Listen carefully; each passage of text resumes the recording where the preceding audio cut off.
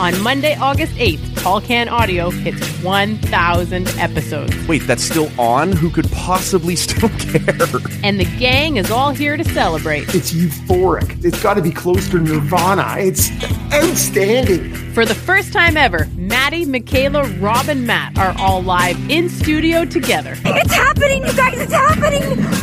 Oh my God, guys! Oh my God! I wish you all were here! Is this likely to go well? Just check my notes here. No. At least it will make a lot of noise. Boom. Here comes the boom. 1,000 pods and 1,000 pints. I don't think I've ever been as proud in my entire life. TCA 1000 drops Monday, August 8th, wherever you find low-quality podcasts. Fucking out of control shit. Hey! If I don't hear silence, I'm going to start punching dicks. This is Tall Can Audio, Canada's #1 craft beer-fueled sports show. We're not here to take part. We're here to take over. From the TCA studio in beautiful Bytown, Canada. If we have to take this outside, it's all outside. We don't give a bollocks. Here's your hosts, Whatever this is we're doing. We're drinking beer and talking sports. Rob Christie and Matt Robinson.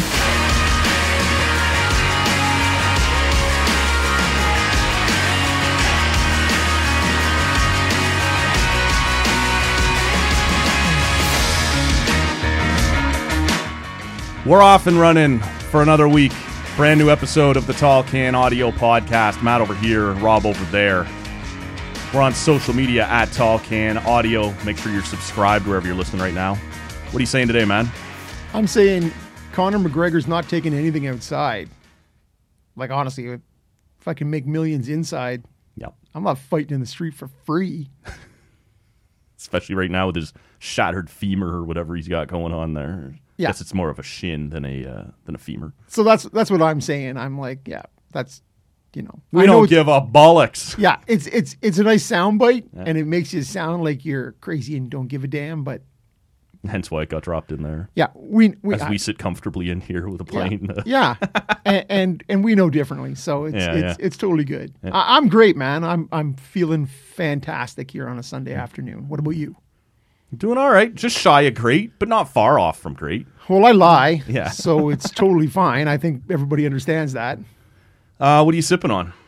Oh, right to business. We're this getting guy. down Look to it, at man, this guy because I'm here. thirsty. Okay. I have doubled back to Royal City out of Guelph. And it's very timely here, late November. I'm drinking their Oktoberfest lager.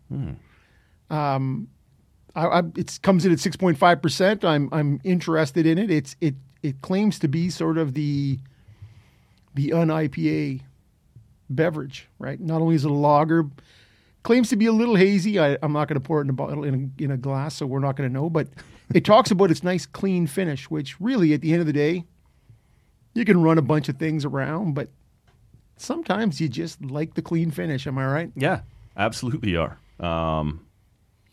It's normally, for me, more of a summer thing. I got more time in the winter for all kinds of crazy shit. But in the summer, yeah, just hit me with something straight up, cold, refreshing. But we'll see what's happening over there. This is, I got something from Flora Hall, which I think I mentioned a few weeks ago. Yeah.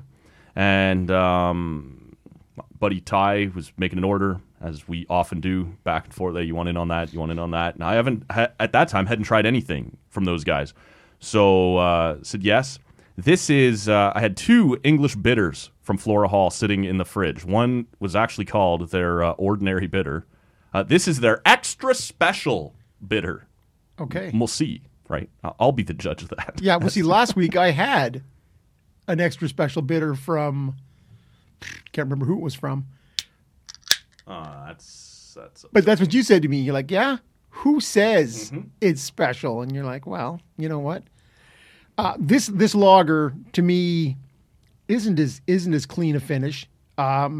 It has a bit of that. We've talked about it with other beers about the lack of alcohol flavor. Yep.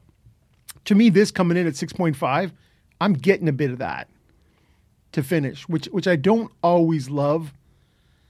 What was it, a week or two ago? I had the 13%. Yeah, last week I think.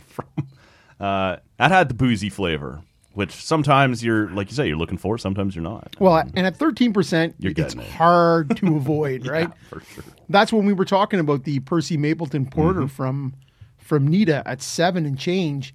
It didn't have any of that, No. right? And so that's what makes it delicious and dangerous. First impressions here, this tastes honestly more like a Pilsner than anything else. It said it was going to be kind of malty, biscuity. It's not coming through, man. This is a and it's been one sip. We'll see. But 5.5% at Flora Hall. I seem to recall that I think it was the Bohemian Pilsner I think I had last time from Flora Hall. This is, like I said, supposed to be an English extra special bitter. It's not really what I'm getting from it. But, Well, because the two of them are quite different. Yeah. Right. The Or bitter. should be. The bitter is on the ale side of the scale, right? Whereas a pilsner is hardcore at the colder temperature. So that's weird. That. But what temperature do you have it at? Is it nice and cold right out of the fridge? Yep. Okay, because a pilsner usually crackling, light, refreshing, heavily carbonated, right? Anyways, we'll see. I haven't had anything from Flora Hall at all ever. So Well, that was the place to be. If I'm being honest, maybe last summer, I can't remember. It was one of the places Hoffley introduced me. I'd never had anything from them either, and I don't think at the time that I'd ever heard of them before. So I have no idea whether they were just new at that point, and I'm just getting around to it now or not. But we'll see. And I remember, maybe it was a Hoffley show, and I remember hitting the website, and they at that point were heavily into just sort of IPAs and sours. Yep. And I was like, see, Yep. I don't mind, but you kind of get hit over the head repeatedly with the IPAs, Yep. and you're like, I'd like to try something a little different. So I'm always looking for something interesting, but Well, I've heard all the time, man, and I'm softening on it or whatever, but from a bunch of people I know that have kind of said to me, before I came over or before we were going to get together, I wanted to grab you a beer or two to try, right? Just as a, hey, thanks for having me over, or a gift. We haven't seen it. It's a Christmas or a birthday or something. But almost everything I saw was IPA, and I know that's not your top. Like, yeah, because that's what everyone hangs their hat on, right? Every brewery seems to want to be all in on the IPA. Their whatever their chief offering or their flagship is going to be their IPA, and so it's you go into even any grocery store now, which is carrying all kinds of beers, but 60% of them are IPAs. Well, and it's you start to see the blurring of a bunch of lines, Yes. right? As everybody tries to do. So Royal City I think it was their sweet potato IPA, which is what I had last time I had something from them, and I don't get any sweet potato. But again, I don't know. I don't know what that's going to be like, because usually anytime I have sweet potato, it's in a fry, and I'm usually got it heavily doused in some kind of aioli that I'm. Well, you fired that mango habanero IPA across the table pineapple to me. Pango. Mango pineapple IPA. And Habanero. like I said, on first pull, like I've almost got the can back down on the table before the habanero comes rushing in. Like, don't forget me, guys. Yeah. Like, Jesus Christ, there it is, though, right? Yeah, I couldn't slam the door. Because that is how the habanero rolls into the party. Yeah. And I had foot in the door. I'm here too. Oh. But yeah, at least that was Wellington, I believe. Yep. That's a feather in their cap. It was gross. but they As far managed. as feathers go. Yeah, they managed to bring that habanero in there. It was right there. In a beer. And so you're like, Like you could absolutely tell. We're bringing what we're selling, and as you know, I'm all about that. hey, talking about bringing what you're selling, I have picked up my advent calendar. Nice. 3 of them, actually. Nice. Not one for you. Sorry about that. Thirsty. No, there are one went to my brother in Toronto. But if you have you got one? Oh yeah. You've already got it? Yep. Have you looked at it yet? Nope. Super sweet this year, man. Yeah, I think they're from what I saw, they've and I haven't opened mine yet, but apparently I have opened mine. The idea was to remove the labels, Yes. run with a barcode every day. A QR code. Okay. And every day, that's how, because a lot of people, no one has room to throw this whole thing Correct. in the fridge. And so when you pull it open and throw them in so they're cold, it's kind of spoiling the surprise.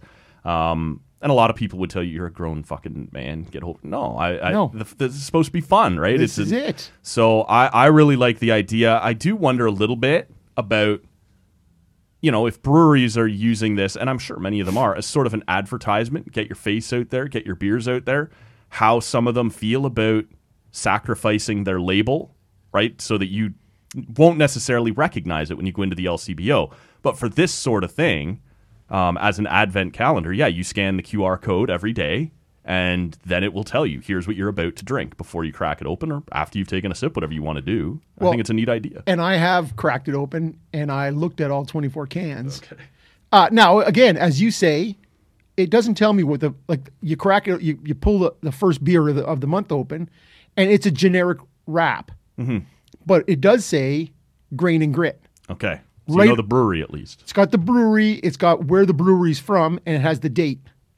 December 1st, Grain and Grit, Toronto. Well, that's a change too, because or Hamilton. Nita likes to bat lead off and cap it off. It is Nita. Okay. But number 2 was, and so I went through just to see what all the beers were, right? All the different breweries, and they've got new stuff. I like that. New stuff going. Brew Revolution is in this year. Covered Bridge, a lot of Toronto. Rorschach. Yep. Muddy York is in there this year. Right on. They've got some good stuff. So and again, they're batting lead off and cleaning up on the 24th. So, but again, I'm interested, and it's going to be a nice way to sort of see what each day. So you have no idea if it's a. So you can throw the first 4 in the fridge. They'll be cold and whatever, but it won't spoil the surprise as to what you're about to drink. Exactly. Yeah. So to me, this is going to be the best of the 4 years if they can pull this off. If Rob can figure out how to use the QR code, we're going to be laughing. And even if he can't, some of us will still be laughing. Yeah, well, exactly. It just won't be Rob, right. Which Rob hates. Rob doesn't mind laughing, even at himself. But he's got to be laughing. If it's just you laughing, Rob gets pissed off. Did you happen to see, speaking of laughing at people, what happened at the Sacramento Kings Utah Jazz game on Saturday night? You sent me the link, and I did not. Okay, you're missing out, and maybe you're not. We will post it, on Facebook and in the replies is normally where all these links end up on Twitter at Talkan Audio. So, Sacramento Kings, Utah Jazz. There is a Sacramento Kings fan sitting basically courtside. And he hits that point very publicly that many of us have hit privately in our years, normally in our youth, but not always. Normally. And he hits that moment where, oh no, my belly is full. And I need to make room. My body's telling me, my brain is telling me don't do it. My body's telling me, nope, we have hit capacity and we're going to start tossing people out here. And vomits like you have never seen in your life. I'm glad I didn't look at that. All over the courtside area, basically right in behind and beside the Utah Jazz bench. The game is delayed. Best tweet I saw was we are currently in a vomit delay. Gross. They're up off the bench. The Jazz are not staying there. This guy obviously gets hauled out and thrown out of the game, leaving a trail of barf behind him as he goes. Oh, man. And it shut down the game for over 12 minutes. There are 4 people on arena staff trying to clean this up, including the mascot who's trying to help mop up this man's innards. I do laugh thinking that most of you are listening to this first thing Monday morning. This is what so gross. And honestly, the smell of vomit is, oh man. Now, if he is, and clearly if he's taken down too many beers, probably a couple of sausages. Sure. Whoever was sitting around him was probably getting a little of the sausage burps early. Right? And then maybe one gets away. You're like one of those things where you're like, hey, if I can just let a little pressure off the top. just you're like, ooh, nope. We have hit Swallow the hard. point of no return. Yeah. Then you're swallowing bile. Forget it. You have. But yeah, clearly that is. So they had to move. All the people sitting around him in the front row were moved to other seats. The Jazz are, like I said, off the bench and standing out on the court waiting for this to get clean. Like I said, there was nothing funnier than seeing the mascot helping clean this up. But, man, just disgusting to see somebody hit the... Like, obviously this came upon him fast because a lot of people would at least... You'd almost get it if he was like halfway up the stairs making the run for the bathroom or something. Nope, just sitting there. And Rudy Gobert, who has a bit of a medical history himself around the NBA, for sure, making light of the pandemic before it started, and then he's the first guy to test positive after, breathing touching all over everybody's microphones phones and microphone. You're like, come on, man. So he says he's trying to play it down. They asked him about it after the game. He's like, stuff happens. We've all been in situations we don't like. He goes, but I saw this guy a few minutes beforehand. He was struggling because I made eye contact with him and he smiled at me. And he said when I looked back at him as it was happening, he was still smiling as he vomited. What does that mean, man? Yeah. Have you ever vomited and felt like smiling? Never. Unless you're insane, right? It's one of those. And this strikes me as a cold vomit. Right. Right? Like you've got so many beers into you that they haven't even been in your belly long enough to warm up that they're coming back up cold. You've had that happen, yeah? Sure.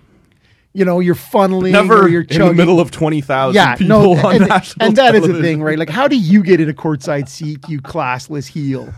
Yes. Right? Like, I don't know how that happens. Usually, in those days, I don't have the means to sit courtside at anything. No. But if you do, you can obviously afford unless it's a brass $15 rail, beers. perhaps. Yeah, right, sure. Good luck. Even then, I'm super embarrassed.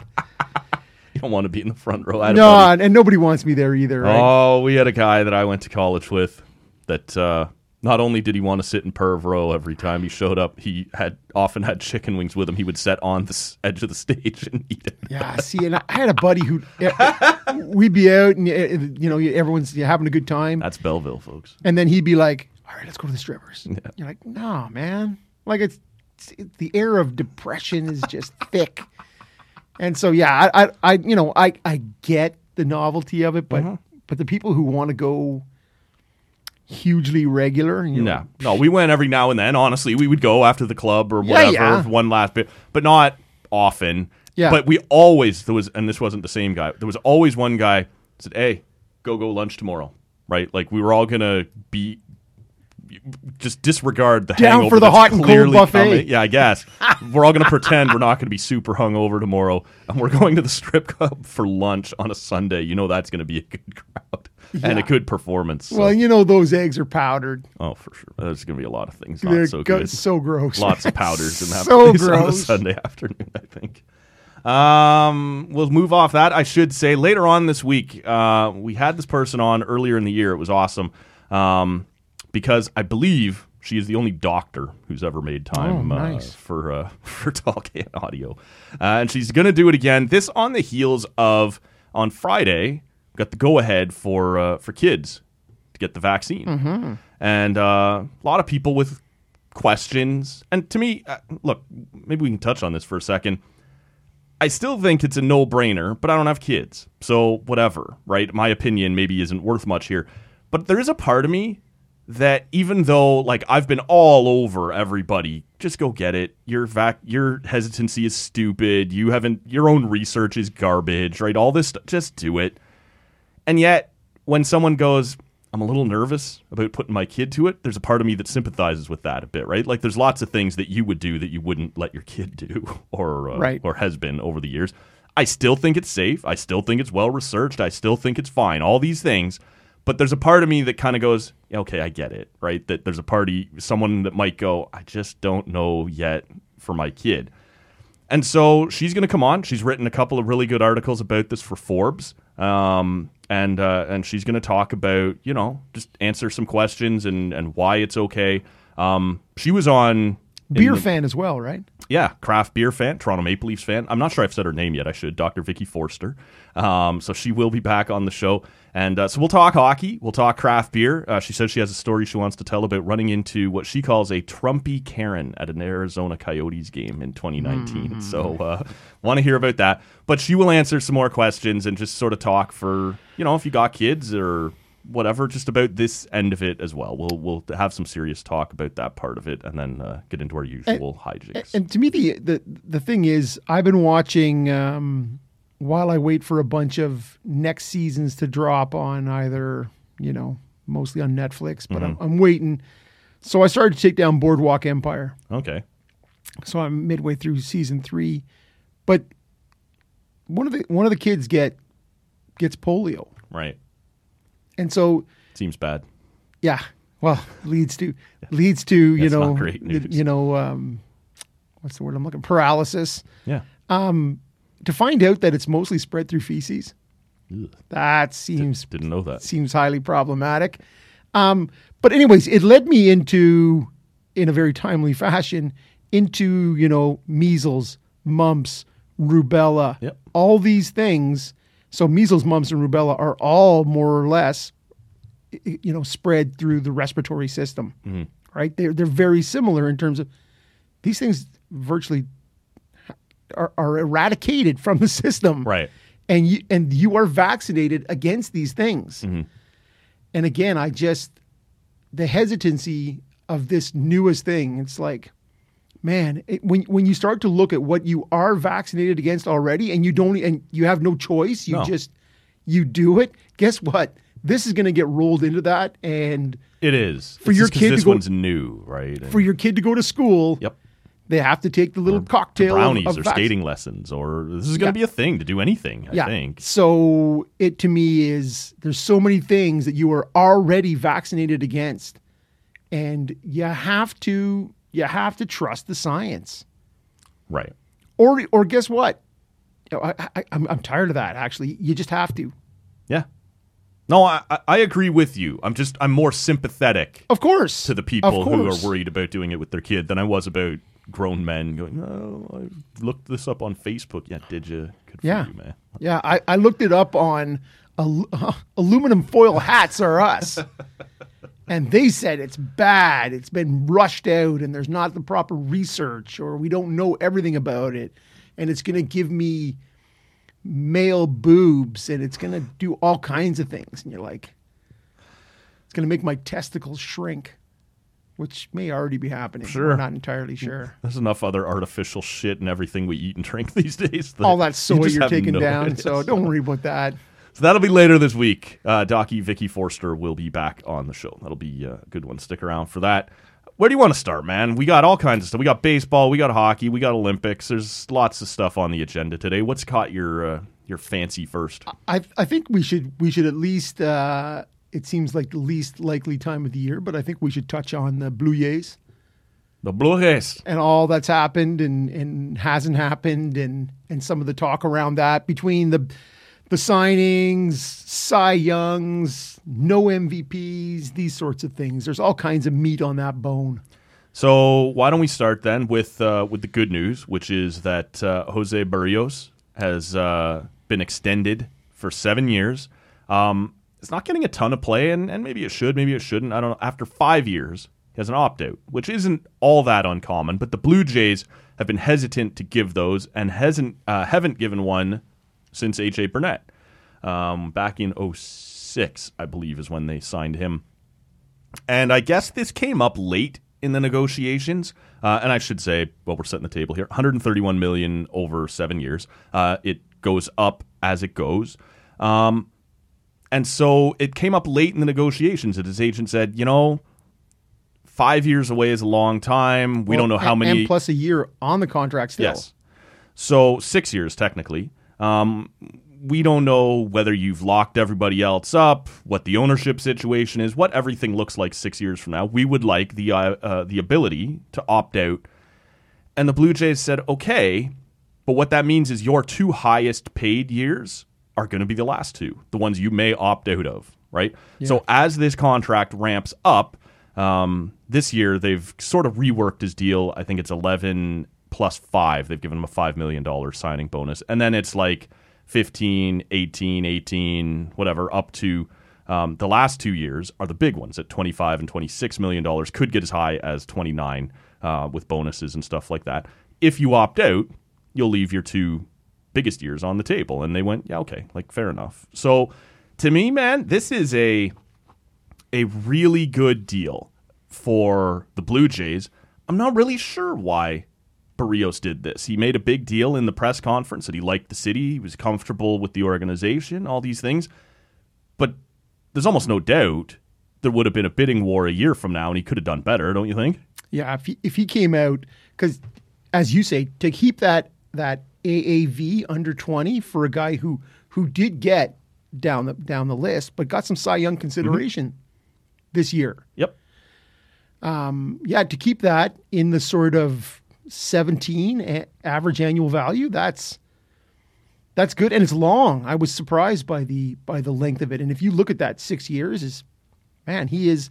You got to think that is the window for this. Yep. For this group, right? You have guys who are gonna opt out, guys who are gonna not pan out, right? Whatever happens when you look at bank, you're gonna have to trade, maybe, right? Because you're gonna not be able to afford everybody, or whatever's gonna happen. So, yeah, the 6 years in, I was surprised on many fronts that it happened that way, and that you wouldn't have played it out for one more year.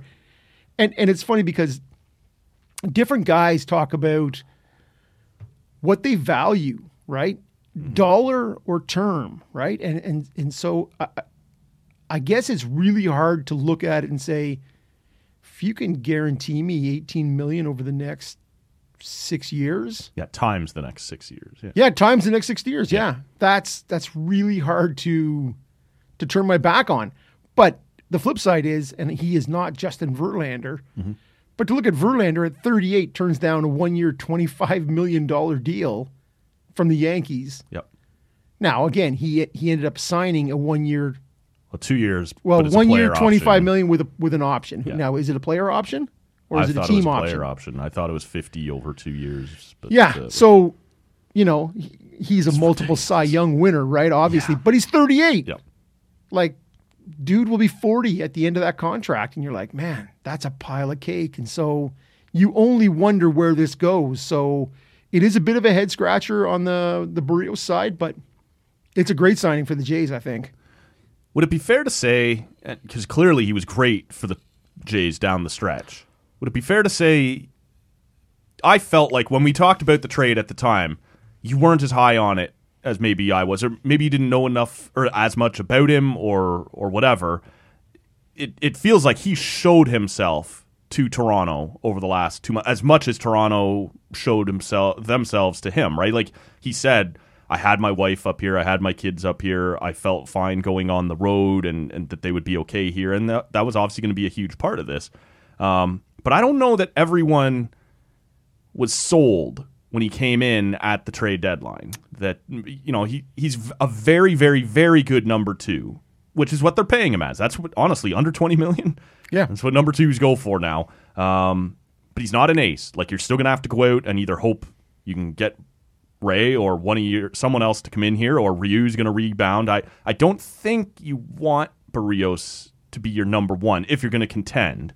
But I don't think it's the end of the world if he has to until the trade deadline this year, and maybe you go out and find somebody to come in. Because you look at, they didn't qualify Matz, I don't believe, despite him leading the rotation in wins. Yeah, but they have stayed in contact with him. Right, and I think there was some belief that, they just don't qualify him and they can offer him something else, right? It's a renege of a different kind. Yeah, Fansided this week reported that the Jays are still very heavily talking to both he and Ray. But you wonder if the money to Berríos means no Ray. I don't think so, especially for this year. They haven't changed their contractual obligations much for this year, right? This is an extension moving forward. Obviously, Ray's not going to sign again for 1 year. The things I've read, people don't seem worried that this has really changed their financial outlook that much moving forward. I was surprised to see that Ray is only 30. Yeah. He seemed like an older pitcher. And so when he's got miles on him, like his all-out effort, right? Every pitch is max effort. you hear it Yeah. on each one.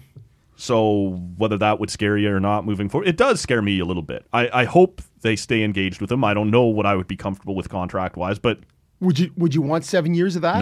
No. Would you want 3 years of that? I would absolutely take 3 years of that. Yeah. I might go to 5. Anything beyond that scares the bejesus out of me. Because to me, and it'll be interesting to see, all the talk when he was, because he had all-star seasons in Arizona. I believe it was in Arizona. Yep. Had some crazy control issues, which we saw when he came over. Strikeout guy with control issues. Loved and re-signed on the show me deal. Yeah. $8 million for 1 year. Loved. Yeah, I know it's Bargain. But the idea that he loved working with Pete Walker, right? And so you wonder, does he value the trajectory the team is on and the city and continuing to work with Pete Walker? Coming off a Cy Young now. Or does he look at it and go, yeah, no, Cash in. Walker helped me with the tweaks I needed to make, and I'm good. Let's see what the Yankees got for me, or the Dodgers. Yeah, well, the Dodgers, like, bottomless bank Padres or team. whoever else is gonna, Yep. pony up here, or maybe this is the time for a young Giants team, right? That's Sure. ahead of schedule, and there's going to be options, right? Yep. For a guy like that, and I would, to me, I wonder what's going to happen with Ryu, right? Yeah. With 2 years left on that deal still, and if you start to, it's he's got a bit of an, it's, to me, I don't know why, but it's got a bit of an R.A. Dickey feel to it. To me, it's more, oh no, he was one of the sticky stuff guys. Who Ryu. Oh, okay. So I was talking about Ray. Oh, okay. I was talking about Ray. Ryu, yeah. I know. I did, but then I sort of, I could see how you could miss that. Yep. But going back to signing Ray after Dickey had the Cy Young year in with the Mets, and then he comes over. And you're not sold that he's an ace long term. Yeah. Well, this is what I'm saying, right? I'm not sure I am either, but I'm scared of what else is out there. Right. Like, well, this is it, right? Because what are you then backfilling the rotation with? Could you get? Well, and this isn't backfilling, but you need another front of the line guy. Like, could you get Max Scherzer for 2 or 3 years?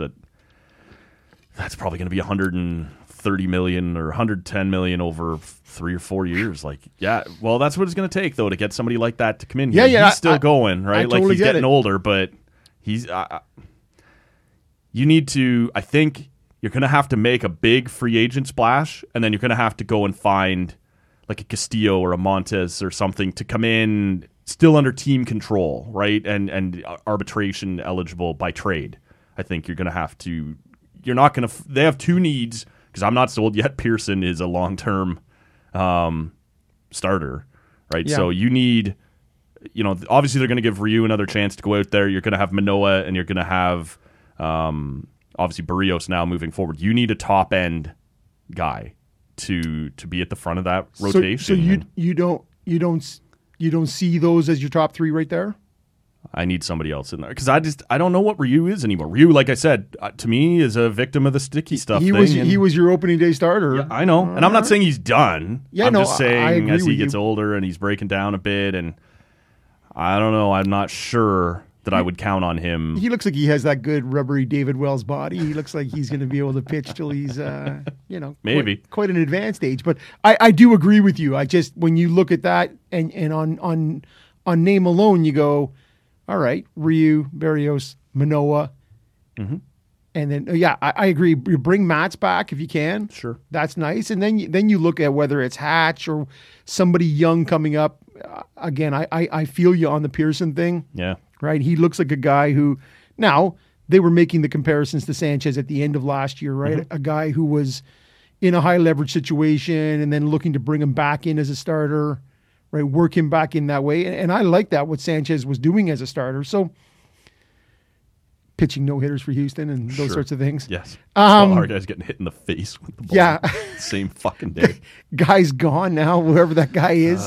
But that was part of the Barrios issue for me when he came over. I didn't know a pile about him. Right, because no one watches the Twins. Right, and you're giving up, I believe it was Simeon Woods Richardson. Yep. And Austin Martin. Yep. Right, a couple of the higher high-end prospects, no doubt. For sure. And so you're like... Feels better now that you've locked him up long-term. It does, and that is in the Ottawa Senators language, that's the Bobby Ryan thing, right? You're going to make this big trade for him. Right. Trading away pieces and picks, and then you go, well, I kind of got to keep them. Right, you better lock them up. We don't want to let that go, and then you're like, oh, fuck, wish we let that go. But what are you going to do, right? So it's interesting. So to me, great signing. Yep. And if he can go out on a good team, there's stability there too, and get you in and around 15 wins. Oh yeah, like that to me in a regular season playing at the Dome, I think. Yeah, that's a good signing. Yeah, I think so too. And his big money doesn't start to kick in until after 23, and at that point, Ryu is done. He's the contract's up. Maybe you bring him back, maybe you don't. We'll see how things go. Randall Grichuk, Handsome Randy, his money's coming off the books. Gurriel is up, and also Teoscar is up. Yeah. So you're going to have some flexibility there. I'm not saying you're just going to let all those guys go, but you'll have some chances to sort of reevaluate what you want to do when the big money part of Barrios' deal is kicking in. So it's also a well-constructed contract. I kind of like what they've done here. I don't really know why. Like, you look at somebody like Patrick Corbin, who in 2019 signed 6 years, $140 million. He wasn't anywhere close to what Barrios is. So I'm not sure why Barrios did this. Like, other than just, you could go out, you can make the case, he's pitched his whole career in the AL Central, he's about to pitch a full season in the AL East. Maybe my value is going to get knocked down a little here next season, or you could take an injury. So there is that element of it, but I just don't believe he wouldn't have gotten more if he goes a year. But he does seem to be a guy who values stability, and he seemed happy enough. And he's left himself an out if things don't go properly over the first few years of this contract. The first 6. Yep. Well, he was here for this first one anyway. No, I know, but I'm saying there was a year, and then they gave him a 7-year extension beyond that. So, yeah, he's here for 6 years before he has a chance to opt out. Yep. So clearly, yeah, again, when AJ Burnett signed, that opt out was brought up during the press conference. It was something focused on by the media. This was sort of, I won't say hidden. It's clearly not hidden, but no one thinks this was a huge, like, he can't wait already to leave. It's just okay, you got 6 years to show me that you're going to stay serious and lock all these guys up and we're going to be contenders. And 6 years is a long time. If at that point this team hasn't contended, or it hasn't worked out, or guys have left, well, then I can go too. Well, and there's not too many, as we said, there's not too many baseball powerhouses that last a 6-year dominant window, right? And so clearly this team and the fans of the Jays hope that in this next 6 or 7 years, there is some dominant years, right? So you hope to be getting, and he's 27? Yeah. He's in that range. At 33, if he wants, he opts out again. And there are lots of pitchers still getting more 9-digit contract. Like, he could get another huge score at 33 if he's still doing all the things he... Yep. And you only expect that the money will... Yes, go up. Continue to go up.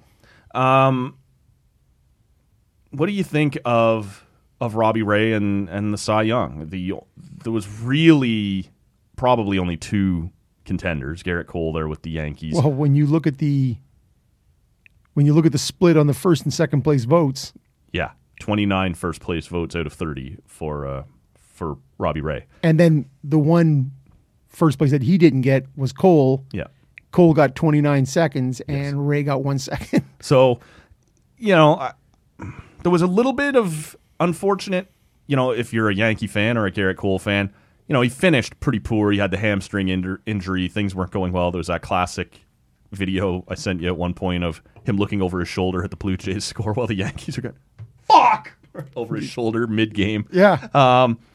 Look, I don't think anyone was too shocked. And you don't, like, Garrett Cole, if you look at some of those expected numbers. And I was a little shocked. Okay. And you can tell me why here in a second. But I don't think, like, when you look at Garrett Cole's number, I think I like to dig deep on some of the analytics stuff more than a lot of people, and he did have, in some cases, better expected this and whatever. But Robbie Ray led the AL in innings pitched, ERA, and strikeouts. Yep. That's the conversation. That's it. That's what happened. And he did it in the AL East. Yeah. That's it. Yeah. We don't have to dig any deeper into, well, if Garrett Cole this and better defense, that. No. Well, innings, ERA, strikeouts. That's the ballgame. And you look at his whip was a 1.0. Then there's some numbers after that. Right. But that is a tight number, right? So I don't dispute his value as a Cy Young. To me, it's I pitch in Toronto sure versus I'm Garrett Cole with similar numbers, not as good, right? But I pitch for the Yankees, right? And so to me, that's where you go. Nothing's a given in that. No. And then to see it come so much of a landslide the other way I was shocked by that. I will say that. Like, I did think he was going to win it. I wasn't sure. Like you, playing up here, all these things. And the other thing about Robbie Ray, did it for 2/3 of the season in minor league ballparks where shit just gets crushed all the time, right? So no home games virtually. Right. And so, like, just really great shit. And beyond those two, I don't know, Lance Lynn mowing down the AL Central. Get out of here. Yeah. Like, none of this shit matters. Well, they had three guys that were just crushing the rest of the AL Central, right? Yeah. Like the White Sox had three pitchers in the top 5 in strikeouts. There was clearly some shit going on. Yeah, there. it's a piss on a plate division. So when you sort of start to look at it, I don't know. It really wasn't that, like, anywhere from 3 to 8, you could have hit me with any of those names in any order. I'd have gone, yeah, okay, fine. But it was a distant 1 and 2, and yeah, Robbie Ray. Like I said, those 3 numbers, innings pitched, ERA, strikeouts, if you have all of them, that's it. Well, yeah. And it's funny, if you were to say, yeah, Cole and Ray had all the first and second place votes. Yeah. And you go, yeah, okay, wow, it's interesting. And you go, yeah, one had 29 out of 30. Right. When one had, so you're like, wow. It's not even like it was a tug of war between them, 16-14 or something. Right. And you're like, it comes down to third place votes. And you're like, yeah, I had more, it was just, he crushed them. And so it'll be really interesting to see what Ray chooses to do, because this is his chance to cash in. He'll never be more valuable than he is now. Right. And we all look at it and say, well, how much money is enough, and how much, what are you going to do, and blah, blah, blah. But yeah, the reality is if it's 4 years, $22 million a year here, or it's 4 years, $25 million somewhere else, and you're like, man, it's $12 million. Yep. That's hard to fault these guys. That's not nothing, and that's more money than most people will ever see. And you want me to leave that on the table? Right. To me, it's yeah. But again, some guys, and Barrios is an example. Some guys go, yeah, great position. Yeah, good situation here. Happy here. Yeah, maybe I could get 170 instead of 130 if I went for. It'll be my great grandkids that are coming up shortchanged on that. Yeah. Well, or it'll be my agent. Yeah. Or it'll be whatever. But again, it is, and I guess I'm wishy-washy a bit on it, because I want the 2021 Robbie Ray. Mm-hmm. I want him to resign here. Will he ever be back again? Will that guy be the same over the next 4 years? Yeah. That I just, as you say, with his, okay, if you have your control issues under wraps, we're good to go. Well, where are you with your all-out effort? Is that going to basically only threw 2 pitches too all year, right? Like, you would sprinkle in other stuff, but at some point, does the rest of the league go, oh, okay, I got you, big boy? Right? Well, ask the Orioles, right? Because he's like, what? Like they're sitting on it. Like he's saying so whether it's the Orioles were picking something up or whatever was happening, but he's like, yeah, they didn't swing at any of my. No. So you wonder when. And that's the fucking dirty birds. Wait till somebody else starts to catch on who's got some talent in their lineup. Yeah. So I'm really. I know it's not a it's not great podcast or FOD, but it's podcast fodder. Yes. Man, I'm having some issues The pod today. fodder. I'm only into my second 6.5. But yeah, I really, it's one of those things where you're like, I like that girl a lot at the dance, but I'm looking over her shoulder like, anything else? What am I? Or you want to dance? And you go, I missed it. I missed out. I didn't mean, do you want to dance for 5 years? I meant maybe Stairway to Heaven, but not. Oh, that uncomfortable part where the song speeds up and you're like, what do I do?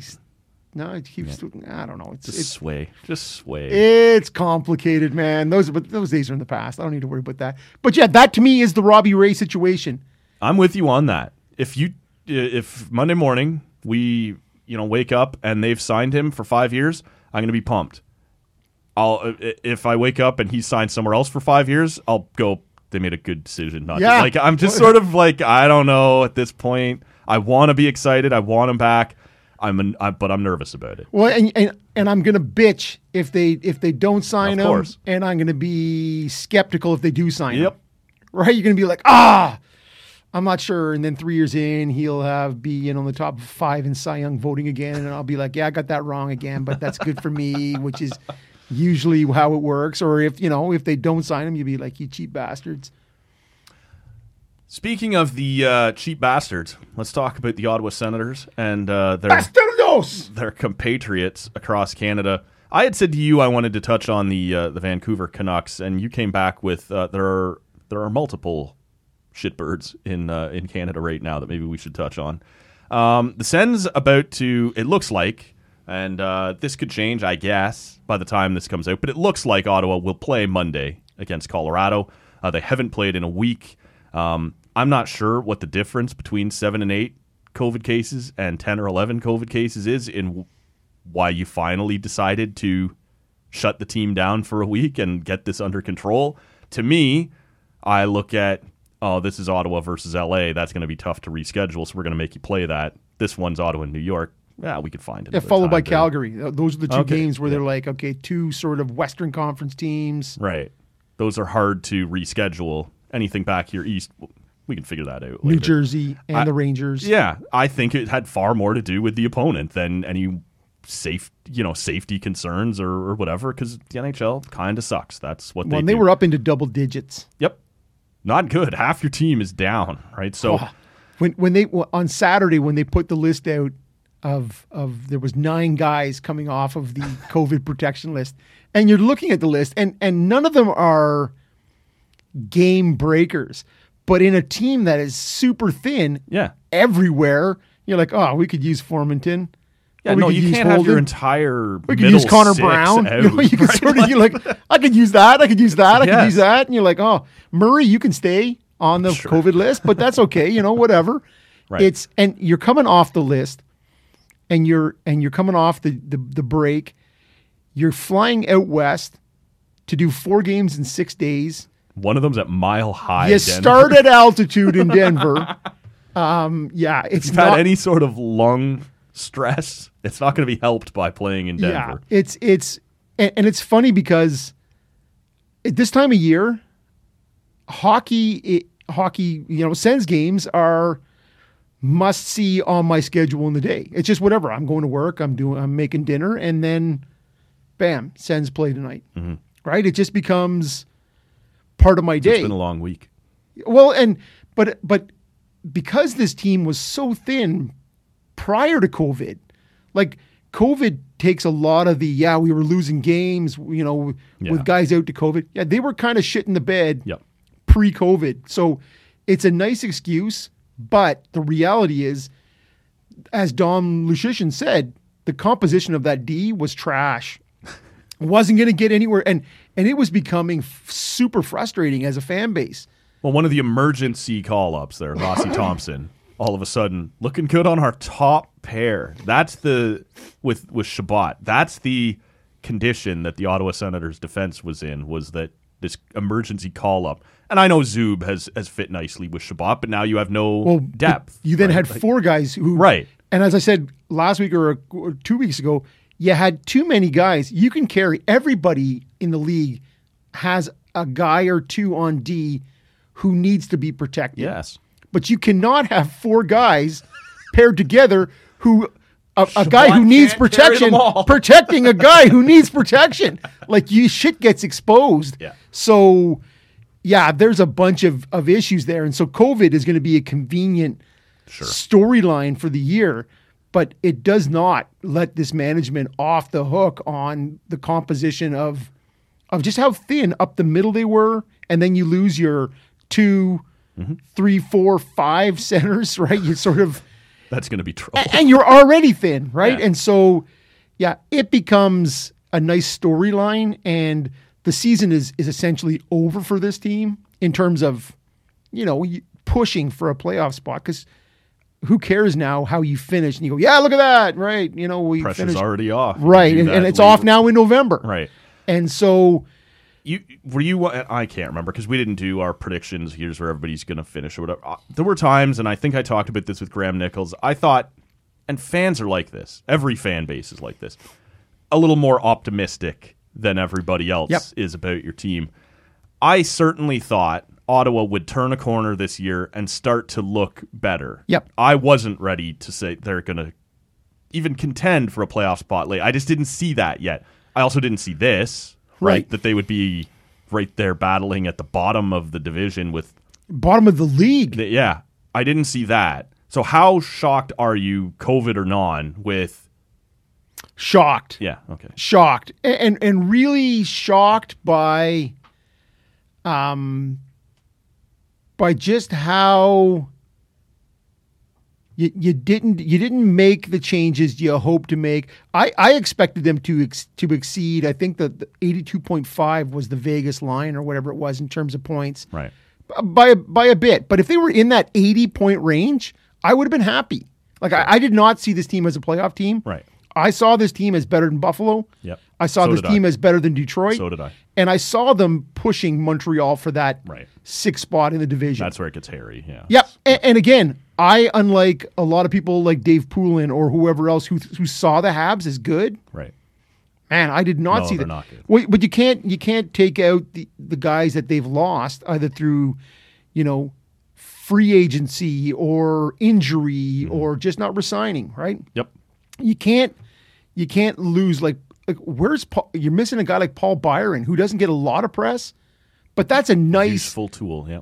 Bottom end 6 guy, right? Yep. When you're looking at shorthanded, all those sorts of things. And Thomas Tatar, who was scratched a lot last year, but he in the previous 2 or 3 years was in your top 3 in scoring.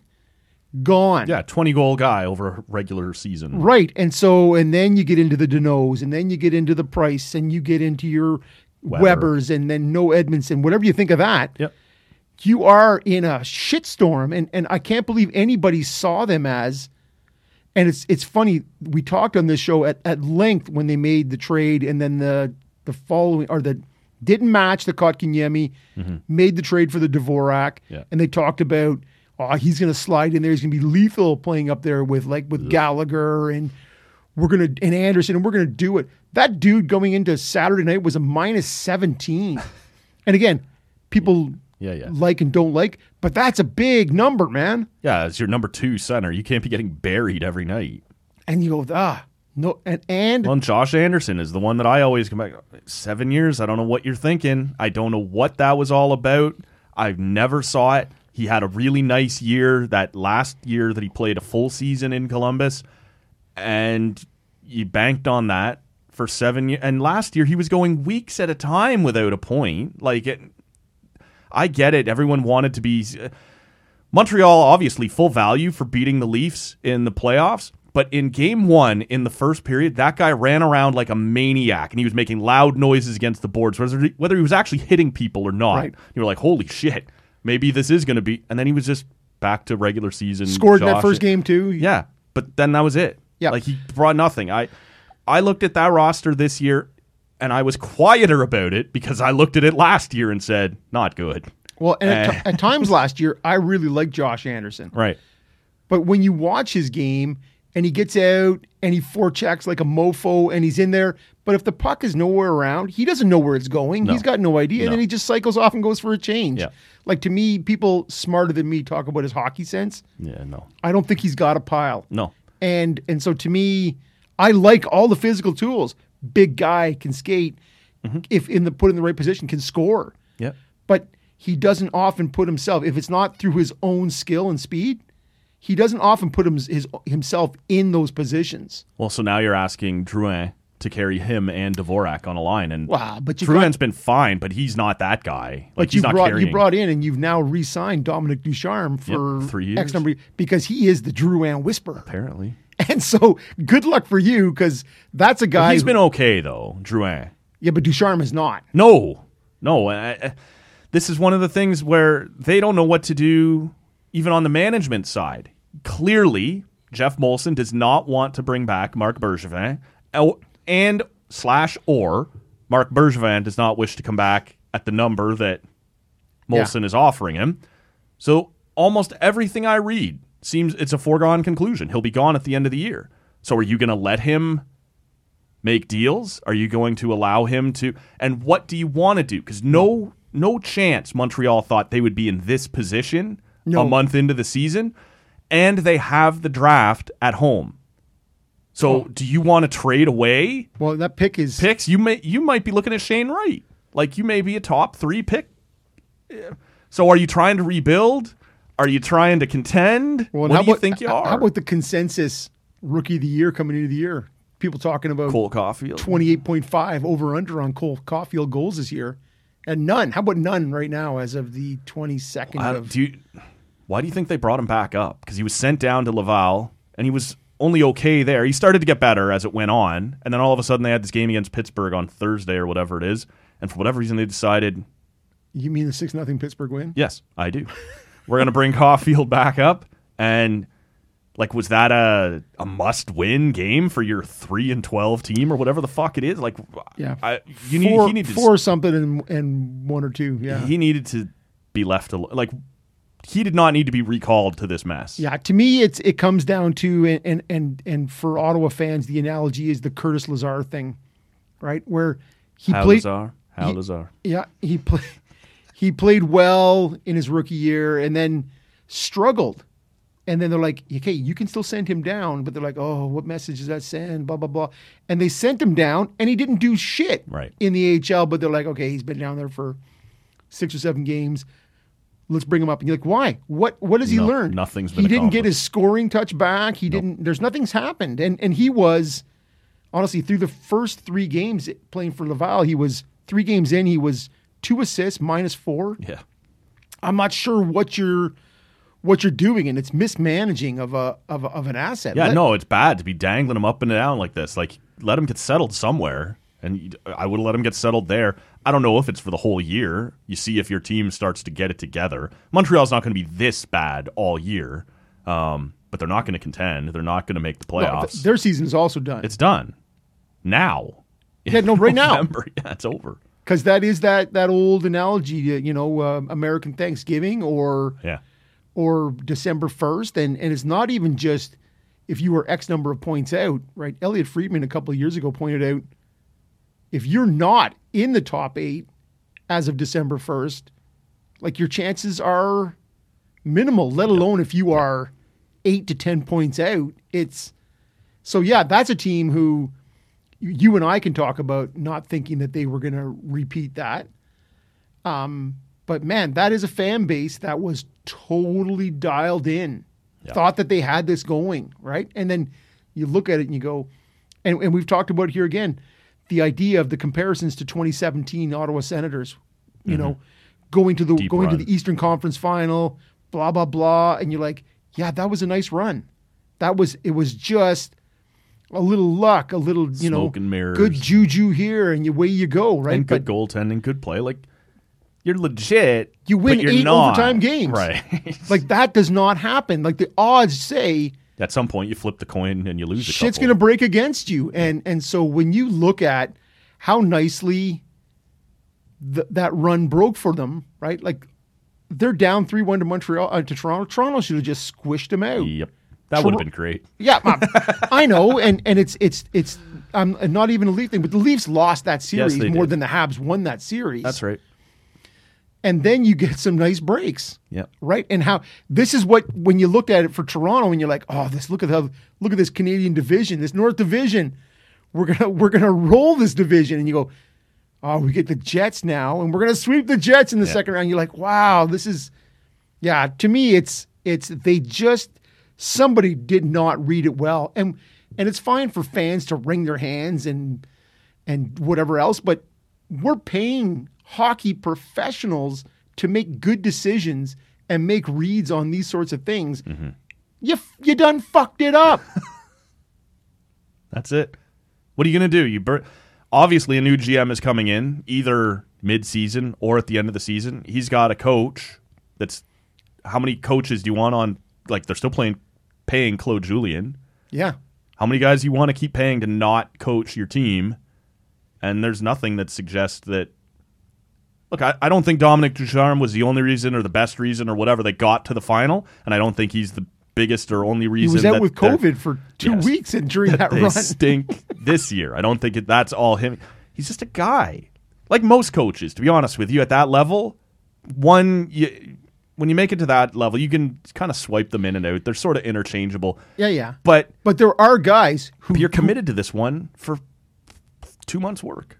Yeah, and you are, like I said, that's when that whole thing fell into his lap, and you go, where's Luke Richardson's credit in this, where he took over and helped out? It's to me, it's when you look at this level, you look at every coach at this level knows the game, understands it. When you talk about your system versus there's slight tweaks here and there. There's 2 or 3 systems that really get run in the NHL. That's right. But when you look at the good coaches know when to change and what that change looks like in game. Mm-hmm. And I think that is, if we want to make the Josh Anderson equivalency for Dominic Ducharme, I think there's not enough. He's more reactive than proactive in terms of in-game play. Right. So, they just re-signed him. And so that is, and if you are the new GM of the Habs, what are you doing? You have a bunch of guys signed on deteriorating bodies to long contracts. Yep. And you're like Petrie, I don't know. I know the Habs put up at least 5 spot on Saturday night, so I'm not sure. But Petrie had 1 assist coming into the weekend, I think. That's a guy who happened in the third period of that Saturday game? What's that? Did you see what happened in the third period of that Saturday game against Nashville? Did it not end like I... Yeah, it was 5-0 going into the third, okay. And then they gave up a Matt Duchene hat trick in like 3.5 minutes. Like they made it 5. Like they're just letting it get away, and then all of a sudden they get an empty netter, and but it looked for a long time like, oh my God, you're gonna do it. You're gonna give this one away too, and it's gonna be hilarious. Like they're just not good. What was the final score? I believe it was 6-3. I think they got the empty netter. Okay. Yeah. Yeah, well, Matt Duchene, he's got the magic man with the short stick there. Sure. Who knows what's happening? But nobody seems to know what's happening in Vancouver, which is nobody, man, the other shitbird team in this country right now. That we're taking runs at everybody here. Why not, man? Making no friends, but we're treating you all equally at least. Look, this was a team that I think. Look, you and I think, probably agreed going into this season, and it may still pan out this way. The Edmonton and Vegas were top of that division, and then everybody else in some sort of what. Didn't expect Anaheim to be as good as they are. I thought last year Calgary was going to be very good. They weren't, so I jumped off the bandwagon, and here they are, very good, and I'm trying to catch back up to it. They've played pretty well. Fuck. Exactly. LA has looked respectable, although cooling. When do those guys know that they're shitbirds? Yeah, the Ducks and the Kings, like, what are you doing? Hey, settle down out there. Yes. Yeah. Seattle remembers that they're supposed to be shitbirds. And somehow that's all resting on Philip Grubauer. Like, the team actually seems to be playing pretty well, but they're getting dog shit goaltending. But Vancouver, I think a lot of people would have said, right around that border, maybe they squeak in at number 4 or whatever, maybe they don't. But they've been terrible. And a lot of it seems to be being hung at the feet of Pettersson and him playing pretty poorly, which is fair if he's going to be your number one guy and you're paying him like a number one guy. They're 50% penalty kill. Yeah, that's not helping either, for sure. Like, historically bad. And there just doesn't seem to be any idea of where to go or what to do. There was a thing about 9 days ago, I believe, where ownership popped up at an away game, which often means shit's about to go down. They tried to cover it with, no, he was always going to be there. It's Vegas. It was previously scheduled. Yeah, maybe not. Then early this past week, they have a meeting between ownership and management to try and figure out how to get out of this, what to do. Meanwhile, the vote of confidence. Sure. The fans are turning. They're chanting, fire Benning. Or, thank you, Jim. Yes, exactly. The more damning one that I thought may have prompted some chance or some changes was directed towards the owner. Sell the team. Sell the team. When that happens... Careful now. Careful what you wish for. That's true. I'm selling it to somebody in Houston. Right? Or who knows what's happening there. But it's ugly. And the fans are turning. And Vancouver is already not a particularly forgiving fan base. I don't know, man. I never liked this team. I never liked the way it was built. They changed their cap problems this year, but they did not eliminate their cap problems. And even I wouldn't have said they'll be this terrible. No, and it's really, when you look at it in a vacuum and you say, like that JT Miller trade for the first, you and I panned it heavily. Yep. And he's really... It's been fine. He's been good for stretches. Yeah, the deal's been fine. I mean, right. And so you look at it and you go, some really nice pieces, Pettersson and Miller and Bo Horvat and Besser and Hughes and Demko, and you're like, man, those are good pieces. Should be fine. Not great, but fine. Right now. No. Yeah. It's funny if you looked at it and you went, somebody was talking about it the other day and you're like, yeah, they let Tanev go and Schmidt or Schultz. Schmidt. Nate Schmidt. He's having a kick-ass year in Winnipeg. Yeah, he's been great. And you're like Markstrom and Tanev and Schmidt, and you're like, if we could trade for those guys now, would we? Had those three still. We would love to have those guys in our lineup, right? And you're like, yes, awesome, right? Like Markstrom, I don't know how many shutouts he's got, but you just 5 and 14, I think. Yeah, it's incredible. And so clearly, that was a flash in the pan. That thing he did in Vancouver, where he wasn't really that good, right? To me, Travis Green, you're out, buddy.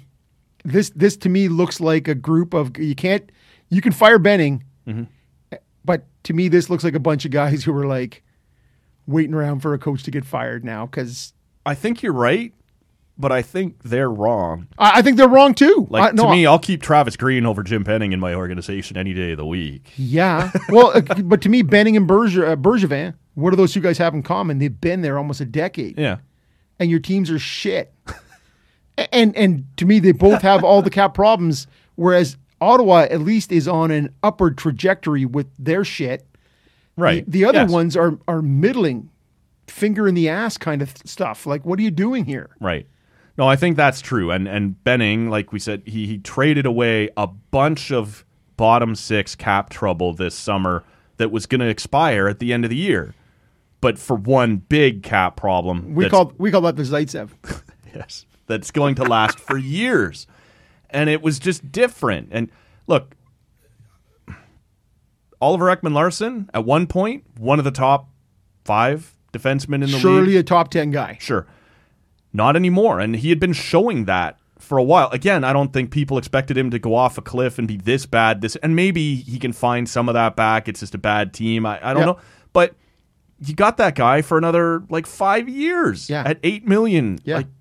Horrible. And he said, I'm only going one place. Yep.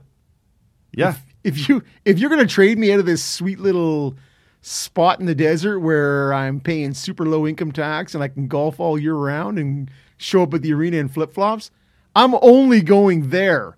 And Vancouver's like, all right, here's our first. We'll make that happen. And so it's one of those things where you're like, I don't get it. And so they're in trouble. Like, to me, Montreal at least has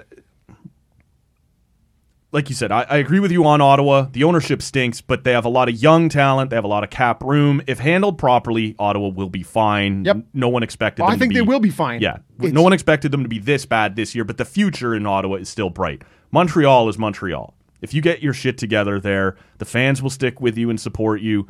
You do have some young pieces. You also have some aging bullshit, but you'll be able to fix. I got aging bullshit. Vancouver stinks. They're in cap trouble. They have bad management. They do have a nice young piece or two, but if Pettersson isn't what everyone thought he was, you don't have the young pieces you thought you did. You're in trouble. I think he is. He's a kid that has all the makings of who? Well, some early injury problems. Yeah. Right. But, like, what's his top end? Is he a top 10 center in the league? I don't know that he is. I think he is. I think he's a 70 to 80 point guy. Yeah. Maybe. And that to me, if you can, an 80 point center doesn't just grow on trees. No. So to me, he needs some maturity, both physically and emotionally. Right. Yeah. To me, I think those two things need to happen. And then didn't have a full camp for whatever that's worth. I think some of those health issues. Yeah, clearly that we see it more and more. We see it with Brady here. We see it with Matthews. guys who missed camp. It's rough. It's super rough, right? It's like jumping onto a moving treadmill. Yep. Right? It's hard to catch up, and I think we as fans mostly underrate that, or don't. Yeah. I think we talk about it a lot. So to me, yeah, Pettersson he's a talent, and I think he's a talent. I just don't think he's in the top half of number one centers in the league. You know what? Give me another year, and I say he's absolutely top half of number one centers in this league. All right, I'll set a Siri reminder this day. 1 year from now. Next, November 2022. Well, we'll see. As I sit here and run it down now, like, he's better than what Chicago has. He's better than what San Jose has. He's better than what Anaheim has. Better than Arizona. Like, it'd be tight. Yeah, and that's really all I'm going with you. Like, there he is, number 13, motherfucker. Yeah, exactly. 14 and a half. What do you think of that? Yeah, right. No, it comes down to, we do cling to that. I would certainly say his ceiling is a top 10 number one center in the league. So Travis Green, you're out. Sorry about that. Yeah, but you're in here. I'm picking you up. Yeah. Jim Benning, I guess you can stay there and go down with the fucking ship, man. I wanted to talk just a little about the Islanders. Said nobody ever. They open up their arena on Saturday night, and I should say, they're playing the Leafs on Sunday. This is being recorded before that. No idea what's going to happen. But on Saturday, they open up this brand new arena over at near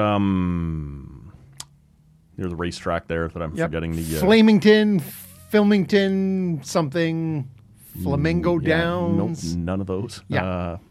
It starts with a B, I thought. Bennington Downs. Why don't we stop waving at it and just people will figure it out? Yeah.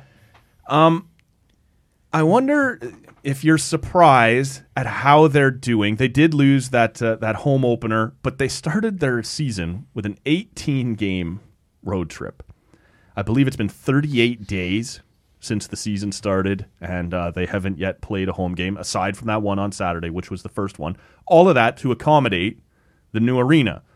But they were coming into that game, I believe, 1 game under 500. So now 2 games under after their loss to Calgary. Like I said, we don't know what happened against Toronto. I have a pretty good idea what's going to happen against Toronto. But it's in New York? It is in New York. Yeah. And Joseph Woll getting the start for the Maple Leafs. So we'll see. But there's been a lot of talk about, like I said, this big, long 14-game, whatever it was, 18-game road trip to start the season because the arena wasn't going to be ready. But a big part of that, one of the beautiful things about playing in that division is, if I'm playing the Rangers, I'm sleeping in my own bed tonight. If I'm playing the Devils, I sleep in my own bed tonight. The Flyers, there's not a ton of travel. And so there have been some articles pointing out that the Islanders, despite how long this road trip technically has been, they've had a lot of nights at home. And that's really the reason I wanted to bring this up is I have for years downplayed how good the Islanders were going to be and been wrong every time. And this year, when I was finally ready to go, all right, they're better than I thought, they've sort of stumbled out of the gate, but maybe understandably. And I wonder how much you think in 2021 road versus home games matter if you still get to live at home. You know, at one point, Buffalo was a crazy arena to go into. It was weirdly shaped and it was small. Boston was, there was home and road games mattered. And maybe in some sports they still do. I'm not sure I still buy that a ton in hockey, other than the fact that you have to travel and sleep in hotels and this sort of thing. So I wonder how much of what the Islanders have done early you think is based on the type of schedule they've had and how much is just underperforming. I would suggest to you it matters the least in that division. Right. For one of those four teams. You say the Flyers, Devils, Rangers, Islanders. That's a tight little... Yeah, you drive. Little hub there. But there is the comfort of your pregame skate, all those things that happen, and and the Penguins aren't that far either, really. But yeah, it makes a difference, right? Everyone loves the momentum you get from a home crowd, all those sorts of things. What does it mean? Does it mean half a goal? I have no idea, right? In terms of, I think it does make a difference. It makes the least amount in that division, but it makes a big difference when you're not playing in front of your own fans. Right. For the first 18 games of the season. I think that's a huge thing. And if they come out of this at, tonight at 500 or whatever it is, that bodes well for the amount of home games they have. Yes, 10 of their next 14 are at home into the new year, right? So you're going to, in theory, so you think they're still fine. They've just been dealt a shitty hand because of the arena, and they'll be good. Yeah, it's your own shitty hand, right? Yeah, I know. Scheduled your fucking arena better. Yeah. And so, to me, they are going to be totally fine. Yeah. Right? I look at that division, and it's a bit of a mystery, right? There's a bunch of teams that take runs in that division and then cool for a bit. Carolina and Washington look like the only two, and Washington's about to get Backstrom back. They haven't had him. Beyond that, it's sort of a mishmash of... Right. Of hot and cool teams, yeah. Right? Like the Flyers. I'm not even really sure what's happening. But I'm going to be honest with you. I have not seen a Flyers game this year at all. Right. But... I played Toronto, so I've seen one. You look at them and they seem to be hanging around, right? Carter Hart seems to be better. Yep. Better defense, I think, in front of them. But, yeah, I think they're fine. I think we underestimate or undervalue the creatures of habit that are hockey players. And if you are not allowed to play at home, despite sleeping in your bed at the end of the night, you do lose all those creature comforts that come from a home game. Yep. Well, that'll be interesting because I was finally ready to say the Islanders probably second behind Carolina. I did think Carolina would win the division this year. And the Islanders just... it probably is a victory to get through a month and a bit and be at 500, basically 500. Not quite 500, but in that neighborhood. You survived. Now you've got, like you said, a pile of home games out in front of you the rest of the way, right? Like you're going to play 41 and 26 or whatever it might be, right? Is home versus road. We'll see what that looks like. But yeah, you're talking about 41-24 split. Yeah, not bad. It's nice. Decent way to ride things out. This is maybe not a bad transition point. We've had a couple notes on the Olympics and what that tournament's going to look like and if it's going to happen at all. I did read a couple of articles this week that were saying, guys trending up versus guys trending down. And Matthew Barzal was a guy they had trending down. Now, he was always going to be a bubble guy that, wouldn't shock you if he made it, wouldn't shock you if he didn't. And, just sort of the start that the Islanders had gotten off to. Maybe he wasn't going to make it. John Tavares trending up, just for you Leaf fans out there. John Tavares also showing up in the Lululemon gear. I wondered about... So let me set the table here quickly. There is every year, or every 4 years, whatever, there's always... Usually it was the Bay, right, or Roots that would do the Canadian uniforms for in and out and your Olympic wear. And And they did a thing. It's Lululemon now, which is odd. Well, and you better be an athlete because all the equipment, all the gear is super yoga tight. Lululemon-y, yes.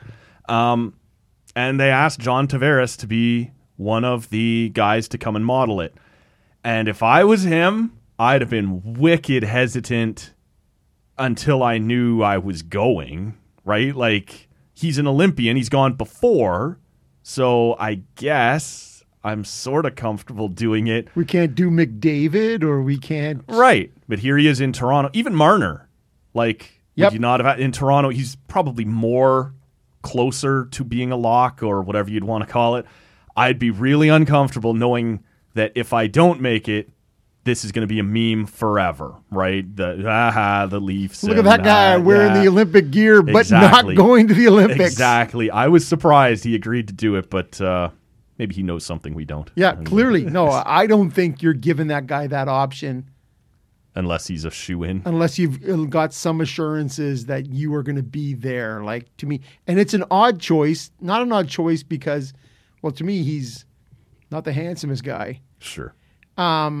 It's just locality, right? No, but I get it. But you're still looking at, you're going to put out your Olympic gear, like splash, and you're going to go, I'm going to pick the guy who's closest to me. Yep. You can't. It's really the extent of. You can't go, hey, man, we're going to send a crew out to Edmonton. Nope. And we're going to do up Connor McDavid in some, Or like Vegas was here recently. Alex Pietrangelo, you've already named. Yeah. Get that guy to do it, right? Yeah. And again, I'm not taking a run at Tavares. No, I know, but I'm nervous for that guy that if this doesn't go well, man, this is going to be bad news. Well, because as you say, everyone's going to point and laugh at the Leafs. Of course. See that? Look at that fucking loser. I've been set a time or two. Yeah, honestly, by me in this chair. About them, yeah. So why don't we talk? There's a couple things about the Olympics. You had mentioned maybe you had something on the goaltending that has maybe never been less carved in stone or less settled going into an Olympics than it is this year for Team Canada. Well, and really, it's with the unknown factor that is price, and it was I think local radio talked about it, and it's just in terms of a would you or wouldn't you. I can't think of a time ever when if you went with Kemper, Fleury, Binnington, Blackwood, and who am I missing? Whoever the fifth guy is. Did I say Binnington? Yep. Okay. I can't. Mike Smith. No. Michael Hutchinson. Carey Price. Shut up! You're not helping me. I was eliminating Price because I'd be surprised if that guy is. I would agree with that. Yeah. But so let's go again. Kemper, Hart, Binnington, okay, you didn't have him the Fleury, first time. Blackwood. Yeah. Those five guys, and if I was to give you any of those five guys, if I was to give you the names of Gibson, Hellebuck, Campbell, Quick, or Demko. There's five guys. You taking any one of those Canadian guys over those five guys? I maybe over Quick. At one point. Yeah. And this is Quick. Just simply a would you? Yep. I see what you're saying. Their top three, regardless of whether you think it's Demko or Campbell, is number three. I think we agree it's Hellebuck and Gibson are the top two there, and then whoever, whether you think it's Demko or Campbell or whatever, at number three. Well, the very fact that we're haggling over fifth goalies to go, I'm maybe taking that guy over Demko or whatever that guy is. You can't dispute. It's never been this weak in Canada. For sure, man. It's not even like the rest of... Like, you look at Vasilevsky and go, okay, that's just better than us. Like, Hasek had better than what we were back in the day, right? But in terms of depth, we used to get to roll in with, three of Waugh, Belfour, Brodeur, Joseph, whatever, right? You always rolled in feeling comfortable with your depth, and... Luongo, Fleury. Sure. You'd probably feel better than what the other guys had. Even barring the return of 2014 Carey Price, I'm not sure we're Well, having better goaltending than almost anybody you're going to face at the top end. those right? Latvians. Well, what was it? Chris Merzlikins? Whatever it was. Elvis. Chris sorry. was in the 2014 where we beat him like 2-1. Yeah. Whatever. Remember that motherfucker jumped in to the bench off the face-off and someone jumped off the bench at the other end and got a breakaway? You crafty motherfuckers. Yes, I do remember that. I don't know. Like, Russia will have better goaltending. Russia, you look at, even with the resurgence of Bobrovsky in Florida, you got Vasilevsky, you got Bobrovsky, you got Shesterkin, you got some Sorokin. Like, hey, man. Share the wealth. I was just going to say, how about a little to share in here? What do we? Can you slide somebody? You can't. And that guy's Georgian, and I'm pretty sure that guy is Chechnyan. Yeah, like, come on, man. And so it's a really interesting point, because not only do we need a 2014 Carey Price, we need a 2014 decor in front of Carey Price. Yep. Because they were stifling. And I don't think we're going to have anything close to that. Not a chance. Yeah. So to me, there's so many questions. I need Connor to do Connor things if we're going to win this. Up front, there's unquestionably it's an embarrassment of riches. The best talent. Yep. In the top 12. You run out a top line of like McDavid, McKinnon, and whatever. Yeah. Hyman if you want, right? For sure. Connor Brown, we just talked about man. But although all the talk we're getting, all the love for Mangiapane, like, it's just one of those. Eat bread. Yeah, but it's the idea of there's so much talent up front, and you go, and then we're going to be the opposite. We're going to run out that Bergeron, Crosby, Marchand line as your third line, right? And you're like, checking line. Yeah. Okay, and we're going to blow the tits right off you. But I was going to ask you about Bergeron since you brought it up. I know we're sort of all over the map, but we're in the Olympic vein here. Still got time for that guy. Slowing down a little, but he does all the things you need somebody to do on that team, or would you be ready to move to like a Dubois in that role? No, not yet. Well, he's killing it this year. Yeah. Is it about Dubois or is it about Bergeron? It's about Bergeron. Okay. Like, to me, there's no way at this point that I don't take that guy. Okay. As a draw man, he is still a legit, puck possession guy, and the face off, get off. Well, and the chemistry he has with Marchand and historically with Crosby. That's right. Like, to me, that guy is and an outstanding leader. Like, to me, his talent has not eroded enough. Okay. To make the things that he does really well. Because there is going to be a ton of turnover, right? It's been 8 years instead of 4 years. So you do need a little bit of institutional knowledge, right? Like what it takes to get this done.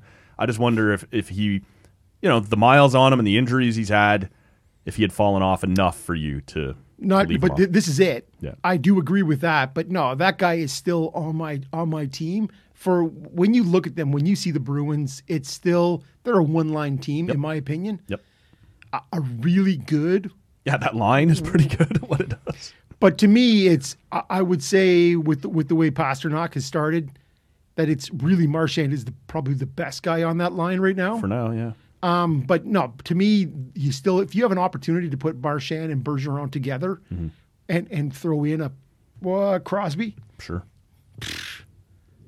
Easy money right there.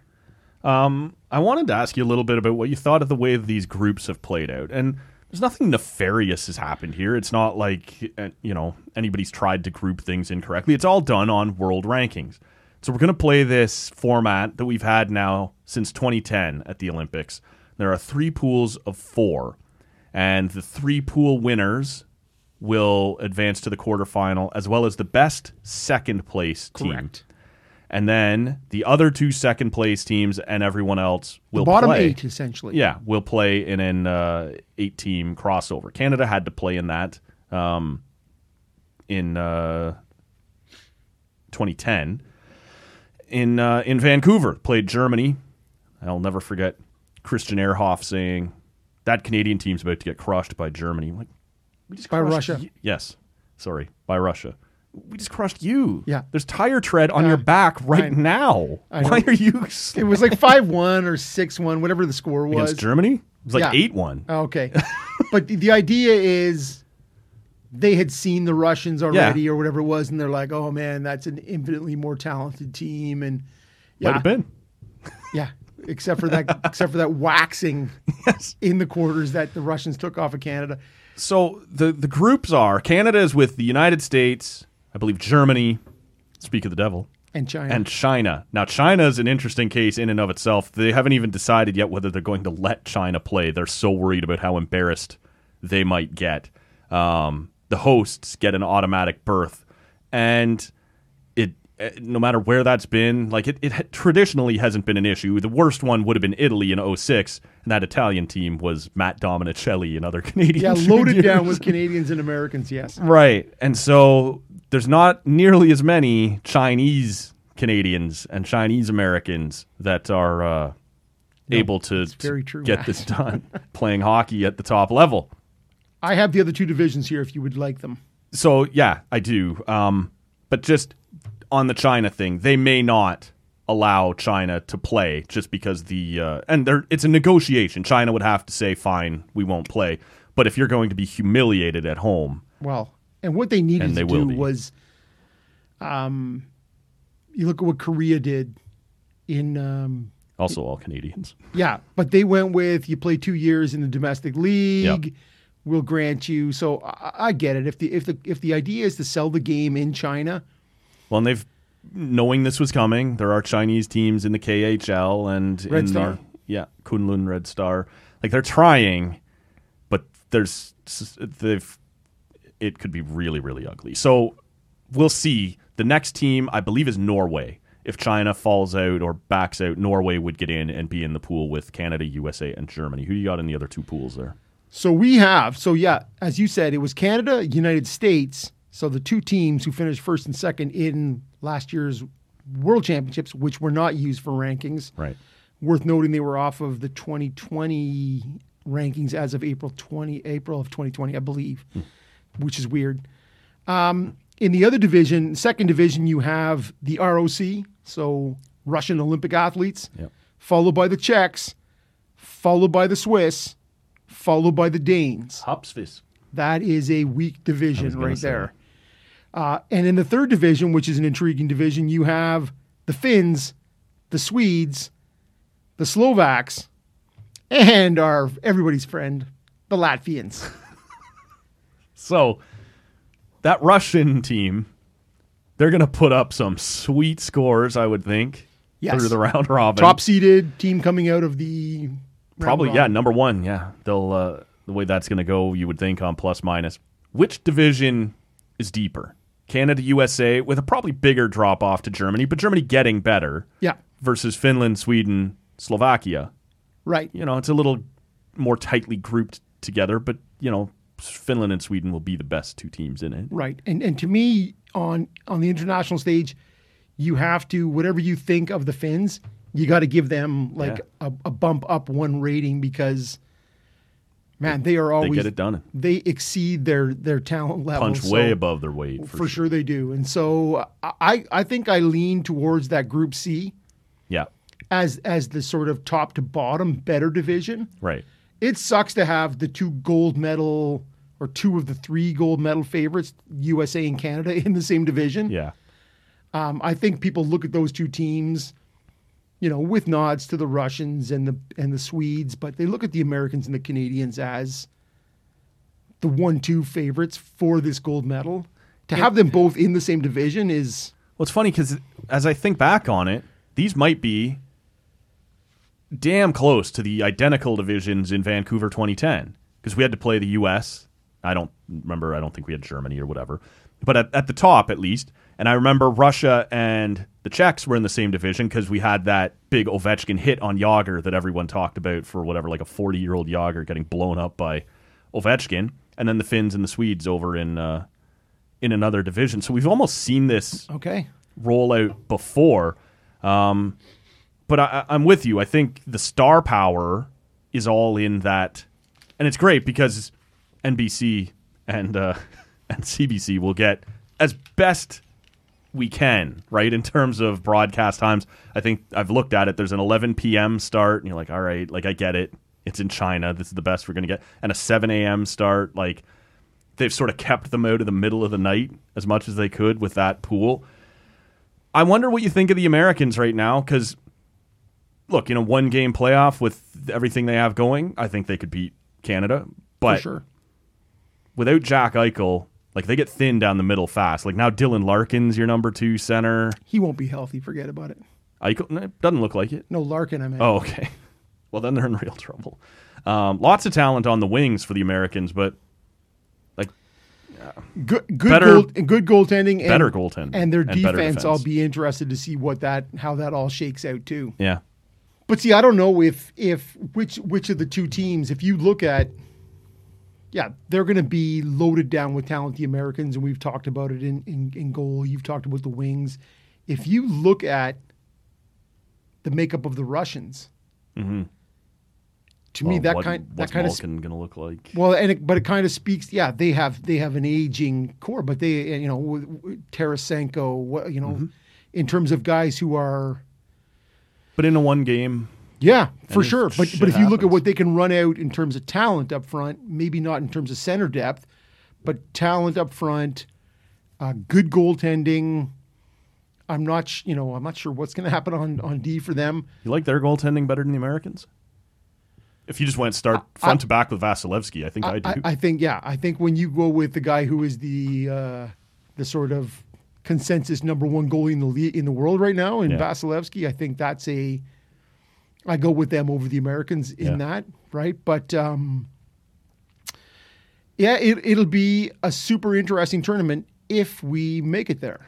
Well, I'm glad you brought that up. That was the last thing we were going to hit on here because it's becoming more and more of a story. And on 32 Thoughts, the segment as opposed to the article or the podcast on Hockey Night in Canada, I said, this is becoming more and more of a discussion point. No one's ringing the alarm bells yet, but there is an Clang, clang, clang. goes the trolley. There is an opt-out just after the new year where the NHL can say, we got too many games to make up. We aren't going. There's also a concern that I guess if you test positive over there, you have to quarantine for 3 weeks. Yeah. So in theory, Braden Point rolls in, test positive. All right, man, you're staying in China. You're going to miss that charter back. One of the things Friedman brought up is something you and I have talked about on here before, but it didn't seem like anyone else had. Are you seriously rolling into that All-Star game, putting everyone on one plane and heading out to that recirculated air and maybe have the best players from every single, not just nation, but NHL team wiped out for this is going to be an ongoing story. They said that these 3 games that the Senators have missed this year so far will be easy enough to reschedule. They've already rescheduled one, I saw, for early December. But the Islanders now have some cases. The Sharks have had some. It looks like they've come through it. Right. Are you less... Is it starting to... You were never as certain as I was. As soon as we brought this up in the summer, you said, maybe. Like, you were more... that the NHL may opt out of this. You seem to believe more than I would.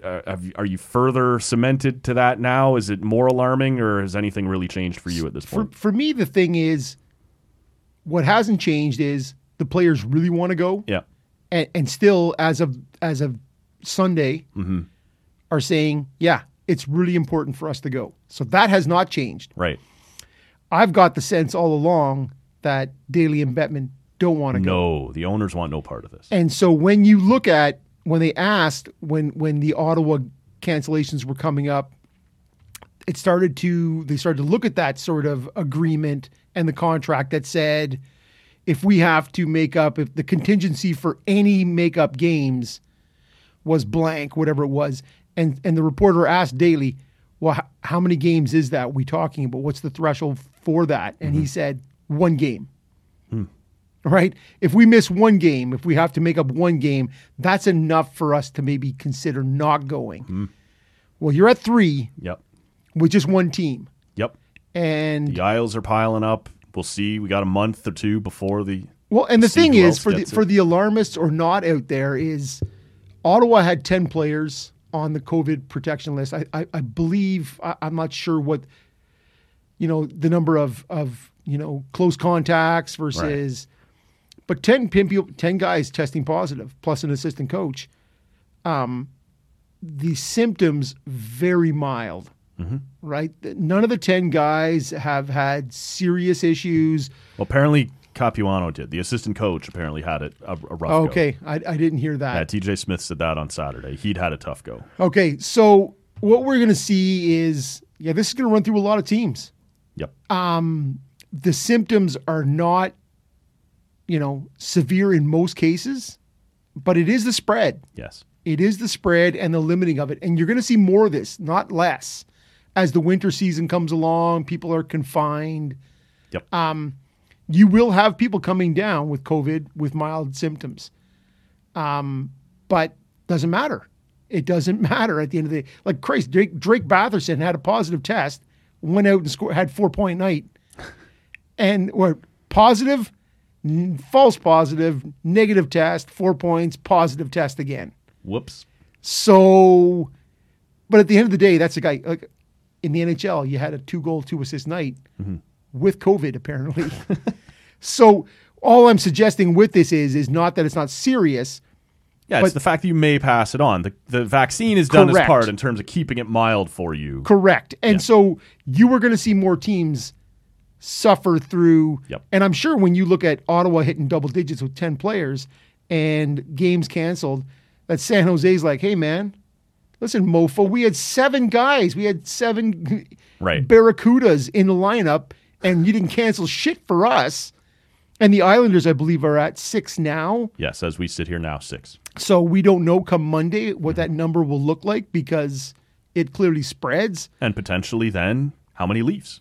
Oh, and that's who you're playing, right? Yeah. Well, see, but the thing is, Ottawa went into Boston that one night, and you look at like Josh Brown and Trent Frederick went boom face to face in a huge collision. Yeah. And then the next day, Josh Brown, COVID. Yep. Right. And you're like, if I'm Frederick, I'm displeased. Yeah. Well, because he got blown up. That was very sweet.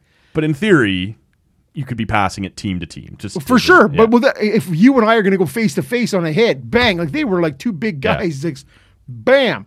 There's going to be some air expelled. For sure there is, man. This is going to happen across the board. You're going to see spread, and there's only going to be more games canceled in terms of people being able to, and it comes down to quality of product, right? When you're saying, yeah, we have 12 guys. Right. 12 AHL guys in our lineup tonight. And I get it. You have an AHL franchise to support your NHL franchise. Not like that. Not like that. And those Belleville Senators that rolled in here were numerous. Like you're looking at, Dylan Hetherington. Like who the fuck is this guy? Yeah, right? whose last game was in 2018 in Dallas in the NHL. And so who's played in the Swiss League, who's been around. And again, that's a good hockey player. Sure. That is not a really serviceable NHL player. Well, and it's like, even when you start comparing numbers and how do you do this, if, let's just say, tonight, the Islanders lost their 4th line and their bottom pair, and you go, man, 5-6 guys out. That sucks. Hey, that's the best 4th line in hockey. I've heard a time or two. And they're playing Toronto, who, by chance, like, they've only got 2 guys out, but it's Matthews and Marner or something. Yeah. Right? Like sometimes the number of cases don't tell the whole story on the havoc that this is going to run through the league. And I'm with you. As temperatures get colder and people spend more and more time inside, you are going to see this spread more through the league. And I do think that with the vaccine, most of those cases will be mild and things should be fine. But just sitting there and going, well, those guys only have 3 guys out. That's fine. Well, if they missed the playoffs by 1 point because it was their whole top line, that's a different story than your backup goalie and 5th defenseman or something. Yeah, and your assistant coach. Sure. Yeah, and the reality is, if you look at, Brandstrom comes up and he gets an opportunity, and Lassie Thompson comes up and Jacob Bernard-Docker. Well, the reality is, Thompson and JBD, those are first-round draft picks. Those are blue chip. They're on the verge of being here anyway. They are blue chip prospects, but they have been deemed not ready. Yep. And so you are now thrusting in people like Thompson had his NHL debut due to this. Right. Now, you know what? Sometimes, like Zub last year, injury forces you to overlook your shitty recognition of talent. And, oh, wait, maybe we do have something that we didn't realize we had before. So sometimes dumb luck, you find your way into some certain things. But, yeah. Well, like Gustafsson this year. They just deemed to be AHL, that's where he should be. Contract. He's been forced to play this year, and he's been their best goalie. Well, and he was their best goalie last year, but due to his contract and having waived, like if he didn't have this, he was deemed to be not good enough last year. Yeah. But because of health issues, he was given an opportunity last year, took the ball and ran with it. Otherwise, he's being exposed in the expansion, not Decord. Right. So again, Ottawa lucks into a couple of where they didn't evaluate a player as ready, but then you're like, oh, here he is. Maybe he is. All right. So there's some dumb luck there. But yeah, to me, I put it at less than 50% the NHL goes to the Olympics. Wow. If that's where we're going to go in terms of, it's only going to get worse, I think, in terms of what happens here in terms of postponed games, and you're going to see more and more as it ratchets up, and clearly 6 on the island as of Sunday afternoon, the 7 in San Jose, which was their high water mark. Yep. Clearly, the NHL is willing to swallow that. Yep. If you can stabilize, it'd be nice if they'd give us a number though. 9 you play, 10 you don't. Yeah. Well, and I think when Ottawa hit 7, somebody in the NHL office said, "Yeah, that's not it. That's not the number. Yeah, no, get out there. Yep, keep going, boys." So clearly it is around, and I think it's not just a number, as weird as this may sound. It's like in San Jose, it was 7 early, and it was 7 late. Yeah. Like they seem to somehow find a way to. Well, like I said, I think part of it was just dumb, asshole logistics. Ottawa's not going, or LA won't be in Ottawa again. We have to play this. Yep. As opposed to, it's Ottawa, Montreal. We can find a Sunday afternoon somewhere. Well, see, I saw somebody float out, and you'll love this. Somebody float out and say, "Yeah, how early would they have canceled games if it was the Leafs?" Who knows? I know what the accusation is. Obviously, it's whatever, but it's to protect Toronto. Well, that's why Toronto always does so well. Is because we have all this backing from the league. And really, what it comes down to there is not just the profile, but it's the salary cap implications that come with. Like Ottawa is so far below the cap, it's not a problem. You can carry these St. Louis, 10 extra players. Had this issue and asked to be able to call someone up, but because they were a rookie, in theory, the contract would fit, but there was a bonus thing, and NHL said nope. We're not allowing these exceptions. Like, well, then you got to go back to a taxi squad or something, right? Like, teams are getting fucked here. And that is to me, if we take the Leafs out of the equation, is it's one thing in a regular season to go, hey, Toronto, you are up against the cap tight. But then you have a guy with a broken wrist. You have a guy with a, sprained ankle. Whatever you're, the deals that come along with, the wear and tear of a regular NHL season. Mm-hmm. This is something entirely different. And I by no means want to give the Leafs another avenue to exploit. But the reality is this is not normal circumstances that we're dealing with here. And so it's not like, hey, man, we have a broken collarbone epidemic in the change room. Everybody just snapping. Yeah, for sure, man. It's like... there's 8 of us with a broken collarbone in here. No, it's not the same, right? And so... Well, that's it for people who aren't necessarily putting all of this together, is if you break a collarbone, you're out for at least, 4-6 weeks, whatever it might be. That's a long-term injury. You get cap relief. I don't know when my top left winger tests positive. Is he out for 3 days or 7 days or 14 days, right? It depends how long he keeps testing. But there is no... I don't put him on LTIR because he might be fine in 3 days. Well, so there's no relief there. You just have to live with it. And that's already, sorry, man, but that's already hurt the Blues, right? Yeah. And really the things that you incur playing the game of hockey that are unpredictable. Yeah. Right? Dislocated shoulder in practice as a teammate and I come together along the boards. Mm-hmm. hey man, shit happens. It's a contact sport. Yeah. A pandemic, a global pandemic that you have tried to do your best to work through. That is not the same, right? When it's really, you could have it, and I don't even know. Right. And When you say you don't want to make it give the Leafs an avenue, literally 16 teams right now are over the cap and using LTI. Right. So this is a problem across the league. for sure. And all I'm saying is, in our conversation, I don't want to do anything that benefits the Leafs. But the reality is, as you said, half the league is Up in a against similar it. situation where, like, Ottawa has incurred, like I said, you're bringing up 10 extra contracts on the books.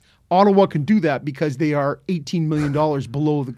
Eugene shouting from his own. Oh, for box. sure, man. You're still getting paid your AHL money, you fuckers. Paper transactions. Like, honestly, there's the rainforest is getting torn down by paper transactions here in Ottawa. Yeah. But Toronto doesn't have that option. Right. St. Louis, Vegas, blah, blah, blah, right? Sure. We go down the list of people who don't have that option. And so I don't know what it looks like, but you have to find a way to. COVID is different. If you have a COVID test, then you get it doesn't count against the cap, I guess is where I'm that going day with. or something, You get slid off for the 10 days you were on the COVID list. Right. Because to me, there's no way that you can, because it damages your product. Yeah. But like I said, it's how many times you're already complaining or having issues with attendance across the league. How many times people going to buy a ticket, show up and go, oh, our whole top line's out tonight. Fuck you. Like, this isn't what I paid for. Well, and the trickle down is, so my dad is he's an avid Belleville Senators fan. Okay. Honestly, he's probably been to 30 games over the past Nice. 2.5 years. Yeah. Living in Peterborough. That's a hike. And so he shows up to the Yardman? Yeah, but it's now the CAA or something else. okay. It's something else altogether. Anyways, he shows up last week sometime to see Cleveland Belleville play, and you have 12 ECHL guys they're in getting that called lineup. up. Yeah. Our guys all got called up. We got to find guys now. And so you're like, Dad's showing up going, I want to see what Brandstrom looks like. I want to see what Sokolov Better looks drive to like. I Ottawa. want to see JVD and Thompson. And you're like, oh, who the hell is this Redicop guy? And I think Mike Johnson said on the Sens broadcast that Sokolov, in his second game, was now a veteran. Like, letting Lassie Thompson and these guys have their first night lap, right? Yeah. The half the team was just out. So no, you're right. In the minor leagues, it's a trickle down. All our guys got called up. So here's some dude we found who played college C or whatever, and he's in the lineup tonight. NAIT.